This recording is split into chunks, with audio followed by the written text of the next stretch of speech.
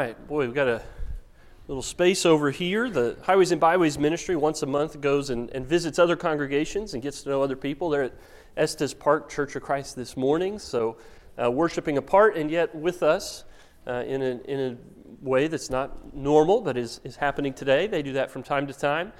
I want to talk today about some holy days. In our vernacular, we often call them holidays. We've got some big holidays coming up in our country that we celebrate, many of them celebrated around the world. I know I've got to be careful in how I talk about this because Mark Barnes does not allow the red and green day to be talked about or songs to be sung prior to the passing of Thanksgiving. And so just to say there's a red and green day coming up that shall not be mentioned, but you all kind of know that it's out there, right? And then this month we have Thanksgiving. And in the history of kind of Christianity in the church, the red and green day is generally thought of as one of the church's holidays, whereas Thanksgiving is not. And because that's true, the Catholic Church for years makes some church holidays a bigger deal. The Church of Christ has often said, yeah, but we don't do that. All Sundays are equal in our church in the way that we celebrate them. Every Sunday we come together and celebrate the birth, death, and resurrection of Jesus Christ. And so we don't have to talk about those in special ways on certain days or in certain seasons. Well, in recent years, as the culture and the world would celebrate the birth of Jesus seasonally or the death and resurrection of Jesus seasonally, it was the opportunity for Church of Christ preachers to stand up and say, you know, I know we don't do this, but because the world does and we want to be missional, we're going to come alongside and do this as well. And so you would get an Easter sermon where in the past you would not. But it would always come with kind of a disclaimer or an apology or kind of a, hey, I'm going to do this, but you know you don't want me to, and I know I don't want to, but here's what we're going to do. And that's kind of been how that's been done. And I think we miss out on a little bit of the richness of special days. And I think God gives us special days. And I think that logically, it's okay for us to kind of lean into this.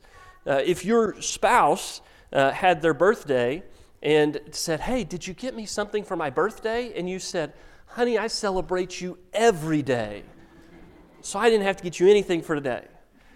Or if we were to run a race and we were to coordinate it to where all of us cross the finish line at exactly the same time so that we could say, yes, we all won first place. But it wouldn't really feel very good because you all also came in last place, right?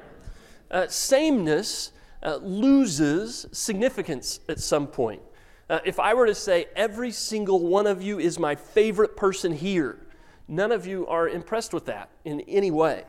And so I think we need to be okay saying that God wants some days to be more special than others. I think God wants Sunday to be more special in some ways than He wants Friday to be. Now, does that mean that I can ignore God on Friday as long as I pay attention to Him on Sunday? No. I should love God and seek to be a follower of Jesus Christ every day, but in a special way when I take communion with my church family on Sundays. Amen. It's okay for that to be different and for that to be special and for that to be significant. It's what makes it a day that can more form me and transform me. And so when we look in Leviticus 23, which we're going to do here in a minute, we see God making some days special. Making some days special so that they can be reminders to the people of what God's done and who He is and what it means for them in the past, the present, and the future. They're days of reflection. They're days of significance. And so I want to start reading this, and I realize that Leviticus is hard to read. It's hard to listen to. How many of you have ever started reading the Bible at the beginning of the year and made it to about mid-February and didn't make it to March? And you all know why you didn't make it. Leviticus, right? We know. If you're reading the Bible, you got to mix in gospel. It keeps you going. So here we go. Leviticus 23, the Lord said to Moses, speak to the Israelites and say to them, these are my appointed festivals, the appointed festivals of the Lord, which you are to proclaim as sacred assemblies. There are 6 days when you may work, but the seventh day is a day of Sabbath rest, a day of sacred assembly. You are not to do any work wherever you live. It is a Sabbath to the Lord. These are the Lord's appointed festivals, The sacred assemblies you are to proclaim at their appointed times. The Lord's Passover begins at twilight on the 14th day of the first month. On the 15th day of that month, the Lord's festival of unleavened bread begins. For 7 days you must eat bread made without yeast. On the first day, hold a sacred assembly and do no regular work. For 7 days, present a food offering to the Lord. And on the 7th day, hold a sacred assembly and do no regular work. The Lord said to Moses, "Speak to the Israelites and say to them, when you enter the land I'm going to give you, and you reap its harvest, bring to the priest a sheaf of the first grain you harvest. He is to wave the sheaf before the Lord, so it will be accepted on your behalf. The priest is to wave it on the day after the Sabbath. On the day you wave the sheaf, you must sacrifice as a burnt offering to the Lord a lamb a year old without defect, together with its grain offering of 2/10 of an ephah of the finest flour mixed with olive oil." And he goes on, he says, this is to be a lasting ordinance. And then he describes the Festival of Weeks, and then he describes the Festival of Trumpets, and he describes the Day of Atonement, and he describes the Festival of Tabernacles. And I'm not going to read all of those to you because I know you would fall asleep. So I'm just going to tell you that God is setting up these regular events, these regular holidays. Now, we don't celebrate most of those because these holidays are given to Israel. They're given to God's people, the Jews, and many of them continue to celebrate these holidays that God gave them thousands of years ago today. It's still part of how they practice their faith. And what we're going to look at today is the first of the special days that he mentions here in Leviticus chapter 23, which is the Sabbath. Remember the Sabbath and keep it holy. And what I want to show you is that so often these special days are days of remembering what God has done in the past. And that's hard for some of us today. We're very, very future-oriented people. We're very, very tuned in to the present and what's coming up. We want to look forward. We want to anticipate. We want to vision cast. We want to plan. And the downside to that, of often being so future-focused, is we forget all the good God has done for us in the past. And not just the good times, we remember that things used to sometimes be really bad, and God got us through it. We will forget that sometimes things were really good, and God blessed us in the midst of it. That over and over again, our understanding of all that God has done in our past colors how we think about the present and the future.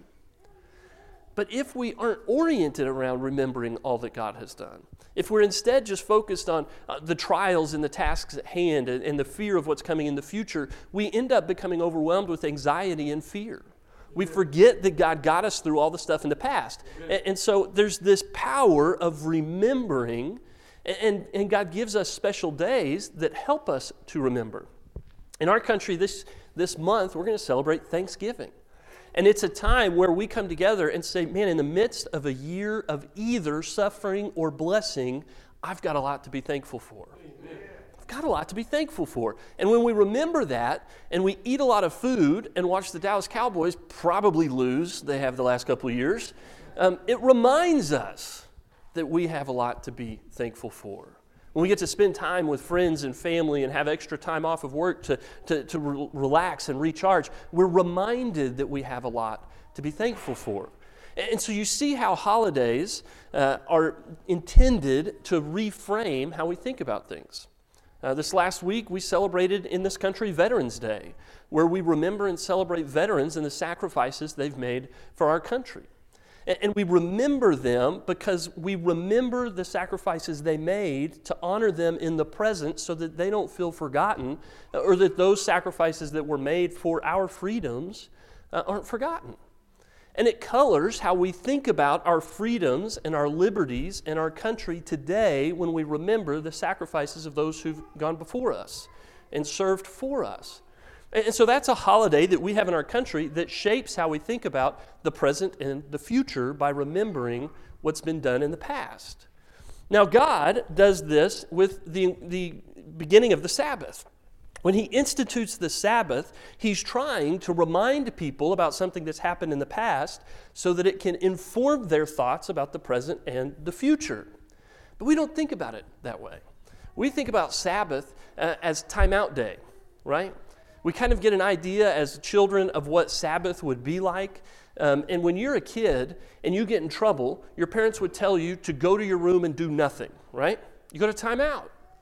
Or if you started to be really whiny, they would tell you, hey, you need to go take a nap. And we read about Sabbath, and I think as adults, we hold on to that kind of memory of what Sabbath felt like as children. Where we kind of go, man, that sounds terrible. I don't want to have to go do nothing. That sounds tediously boring. I want to do something. I want to have fun. I want to go on adventures. I want to get something accomplished. I want to be productive. Sabbath is the enemy of all the things that I want to do today. But when you go look at Genesis chapter 3, where Adam and Eve have first eaten the fruit that they were not supposed to eat, and they've sinned, and God has come and He's found them, and He's pronouncing the curses upon them. Genesis chapter 3, what we see is that God gets to where He's talking to Adam, and He says in verse 17, He says, because you listened to your wife and ate fruit from the tree about which I commanded you, you must not eat from it. Cursed is the ground because of you. Through painful toil, you will eat food from it all the days of your life. It will produce thorns and thistles for you, and you will eat the plants of the field. By the sweat of your brow, you will eat your food until you return to the ground, since from it you were taken. For dust you are, and to dust you will return. It's Old Testament language to say this: from now on, you've got to work really hard to earn a living. From now on, you've got to work endlessly to provide food and shelter for you and your family. From now on, you don't just have everything provided for you. Work is not going to be easy. You've got to work hard. You have to toil. And what's interesting in our world today is that we have embraced the curse. We're workaholics. We're working all the time. And yet God didn't design it to be that way all the time. How do we know that? Because in Exodus chapter 20, in the Ten Commandments, which is a pretty big deal to be in the middle of the Ten Commandments, God gives this command. He says, remember the Sabbath day by keeping it holy. 6 days you shall labor and do all your work, but the seventh day is a Sabbath to the Lord your God. On it you shall not do any work, neither you, nor your son or daughter, nor your male and female servant, nor your animals, nor any foreigner residing in your towns. For in 6 days the Lord made the heavens and the earth, the sea and all that is in them, but He rested on the seventh day. Therefore the Lord blessed the Sabbath day and made it holy. The curse is that you have to work hard to have to provide for your family. But then in the commandments, God gives this instruction. Remember the Sabbath and keep it sacred, keep it holy. Don't ever fail to practice this. He says, you work 6 days because that's the nature of this fallen world, but on one day you rest. On one day you relax. On one day you refrain. And he says that this is tied to God's act of creating. He says, why do you rest on the seventh day? Because I rested on the seventh day. God in the creation story sets the example of rest. You know why God needed to rest? Was it because He was tired? It's because He'd run out of energy after 6 days of creating? That He had done all things by the power of His mouth, proclaiming that the light would come, and the stars and the seas and the trees and the animals and humans, and He created it and He went, boy, I need a nap. No, God didn't need rest. God wasn't tired. God could have created for 100 more days without running out of energy. There's no energy loss for God that requires a recharge. And so when God rests on the seventh day, He's not doing it because He's worn out. He's doing it to give order to the creation that He's just created. His design in creating is that there are rhythms to life, that there are seasons, that the sun is up and then the sun is down, that you work when the sun is up and you rest when it's down. You inhale and you exhale, that there are limits to how much you should work and there are limits to how much you should rest. But rest is made more meaningful when it is alongside work, and work is more meaningful when it is accompanied by times of rest. And God rests and he looks at his creation and he admires all that he has done and he rests in his good rule over the entire creation. And he does that and he then tells Israel in the Ten Commandments, here's the thing, I want you to take every Saturday off and rest because I rested and I reflected and I admired the creation that I had put into existence. And I was aware that all of this harmony came to be because of my good power and influence. And I want you on every Sabbath day to also reflect on that, to look at the creation, to enjoy all that I've done, to be present to me and present to one another and present to the world that I gave you. It's a memory. But one of the things that's really interesting to me is that in the other listing of the Ten Commandments, which is in Deuteronomy, the Sabbath is described a little bit differently. It's described a little bit more in terms of the Exodus than the Genesis account of creation. And here's what I mean when I say that. This is in Deuteronomy chapter 5 and verse 12. Observe the Sabbath day by keeping it holy, as the Lord your God has commanded you. 6 days you shall labor and do all your work, but the seventh day is a Sabbath to the Lord your God. On it you shall not do any work, neither you nor your son or daughter, nor your male or female servant, nor your ox, your donkey, or any of your animals, nor any foreigner residing in your towns, so that your male and female servants may rest as you do. Remember that you were slaves in Egypt, and that the Lord your God brought you out of there with a mighty hand and outstretched arm. Therefore, the Lord your God has commanded you to observe the Sabbath day. The reason for Sabbath is different. The motivation for resting is described differently here. It's a very subtle difference, and it's not a contradiction, but I think it's a reminder that the memory of who God is not just tied to his power in the creation, his beauty in the creation, it's also tied to the salvation and deliverance that he brings to all of us. And so in this account, they're told to reflect on what Pharaoh used to do to them. Remember that you used to be slaves. In this version, there's two different times that he mentions that your servants, your female and male servants, your slaves, get to enjoy Sabbath rest also. And he has to go in detail and not just say everyone, because sometimes everyone means just the people in power. And sometimes in history, everyone means just a certain group of people. So he goes so far as to say, listen, I want your animals to get rest. I want the foreigner who's living among you to get rest. And he had to say that because there's this tendency, there's still a practice today where if you are someone who is very observant of Judaism and you need work done, you can hire that work out to be done by someone who's not a practicing and observing Jew, and they do the work for you. And so God has to say, no, nobody works. This is a day of equality in the rest. Everyone gets to enjoy it equally, and everyone gets to remember that I've delivered you from Pharaoh. And that teaching is both a reminder, but it's a reminder that shapes how they think about the present and the future. You used to be slaves to a cruel oppressor, and I set you free. Now don't use that freedom that I gave you to become a cruel oppressor to others. Remember that I set you free and become liberators yourself. And so he builds into the Sabbath a reminder that God brought Israel out of slavery and that they should not become enslavers of others. That they should not enslave themselves by working. 120 years ago, there was a writer named Thorstein Veblen, and he wrote about how conspicuous abstention from labor becomes the conventional mark of superior pecuniary achievement. It's an old-fashioned, old-timey way of saying, if you're rich and you're powerful, you get to relax a lot. You get free time a lot. You can go show off your wealth by showing off how much you don't have to be working today. In our world, that's different.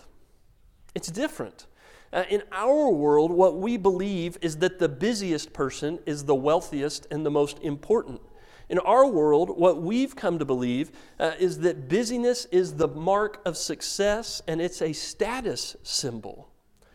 We've bought into this idea that we should reject rest because the person who is the busiest is in demand. He's got to answer their phone the most. She's the most ambitious. They are valued by others. That's the person who, if they stop working, the world's going to fall apart.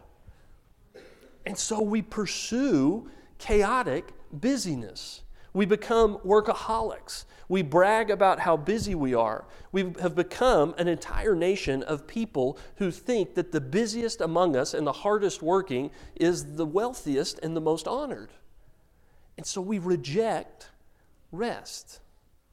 We give up the blessing of remembering, of relaxing, of being present to God's creation and grateful for God's deliverance. And instead, we embrace the curse of toil and say, I'm just going to do this all the time so that I can get ahead and so that people can think I'm awesome.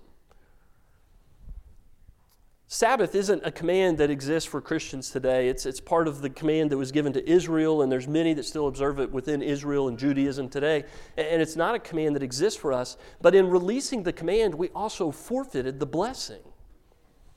God gives us a blessing in rest. God gives us a blessing in relaxing and turning away from the curse and turning away from all of the toil. He designed it for it to be a time of reflecting on all that He has done for us.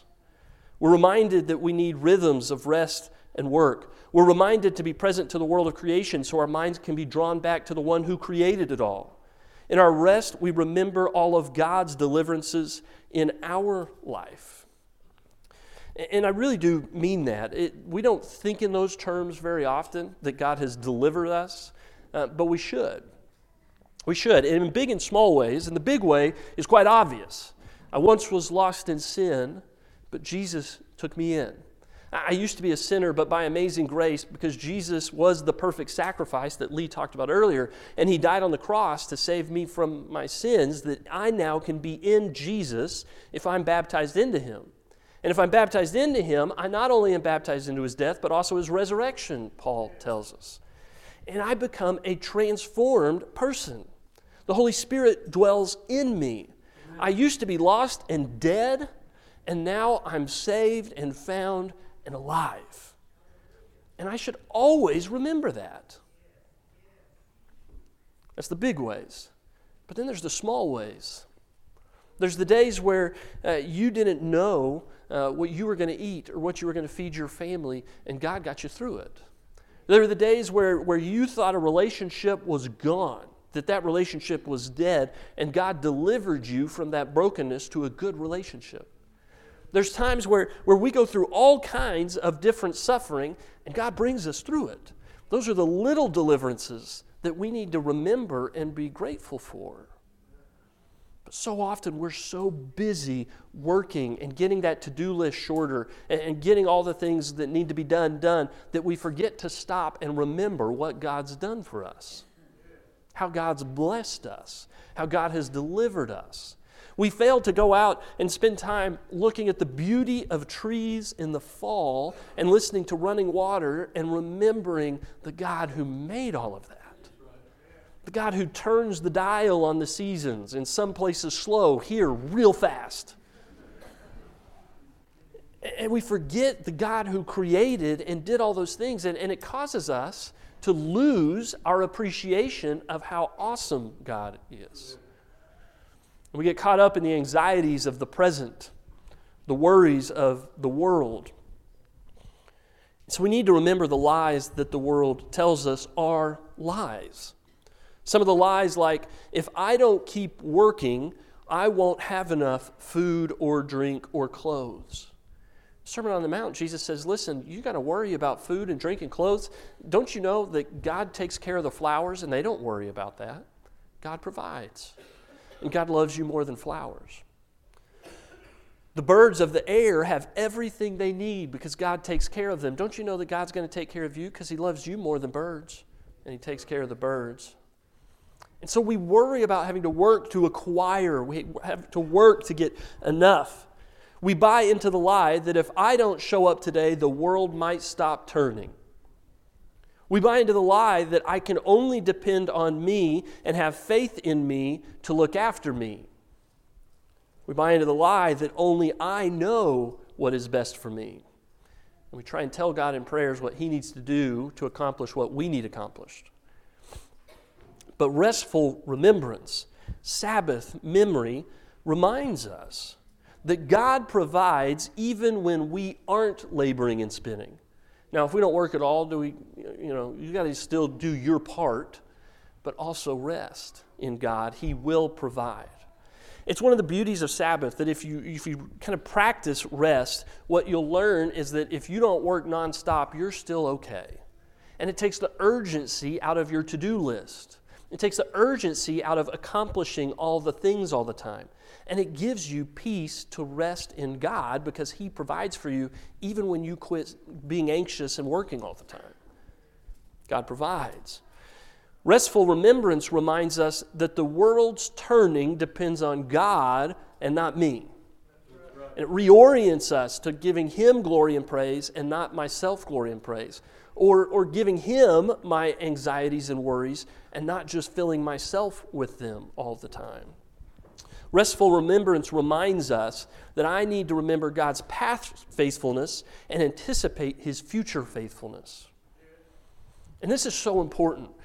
Gratitude reduces anxiety. And so if you're here right now and you're worried about inflation, you're worried about gas prices, you're worried about politics, you're worried about what you saw in the news, you're worried about your job, a lot of those anxieties are a result of your lack of memory about all that God's done for you before. And Sabbath is designed to remind you, resting in God reminds you about His past deliverances, which changes how much fear you have about the future. Gratitude from the past replaces fear of the future and replaces it with faithfulness and peace and hope. God's great gifts in memory. Restful remembrance reminds me that God knows what's best for me more than I do. And so I can trust Him as I walk forward with Him because He's been there before and He'll be there again. I can take a break because God's in charge and I'm not. I can take a break to remember God, thank God, and trust God. I can take a break because God designed me to need rest and be blessed by rest. And that feels good. It feels good. And so here's what I hope you hear today. What I hope you hear is that God set aside time in your life for you to rest in Him and be blessed by that. And if you feel like when you take a moment to rest that you feel guilt because you're not being busy all the time, you're missing a blessing. If you feel anxiety because you feel like you have to go, God has a gift in the peace for you. And I hope that you take some time as we enter the holiday season that's coming up of Thanksgiving and the red and green one to follow, that you'll find time in the time off to create margin for you to rest in God's presence and rest with others. It's a day for relationship. It's a time to relax. It's a time to be present to God, what He's done in the past, so it can shape how you think about, pray about, live into your future. In a second, I want to, we'll have an invitation, but I want to end by just reading Psalm 46. And after this psalm, if you need to come forward and respond to today's lesson, you can do so. But listen to these words as we finish the lesson this morning. God is our refuge and strength, an ever-present help in trouble. Therefore we will not fear, though the earth give way, and the mountains fall into the heart of the sea, though its waters roar and foam, and the mountains quake with their surging. There is a river whose streams make glad the city of God, the holy place where the Most High dwells. God is within her, she will not fall. God will help her at break of day.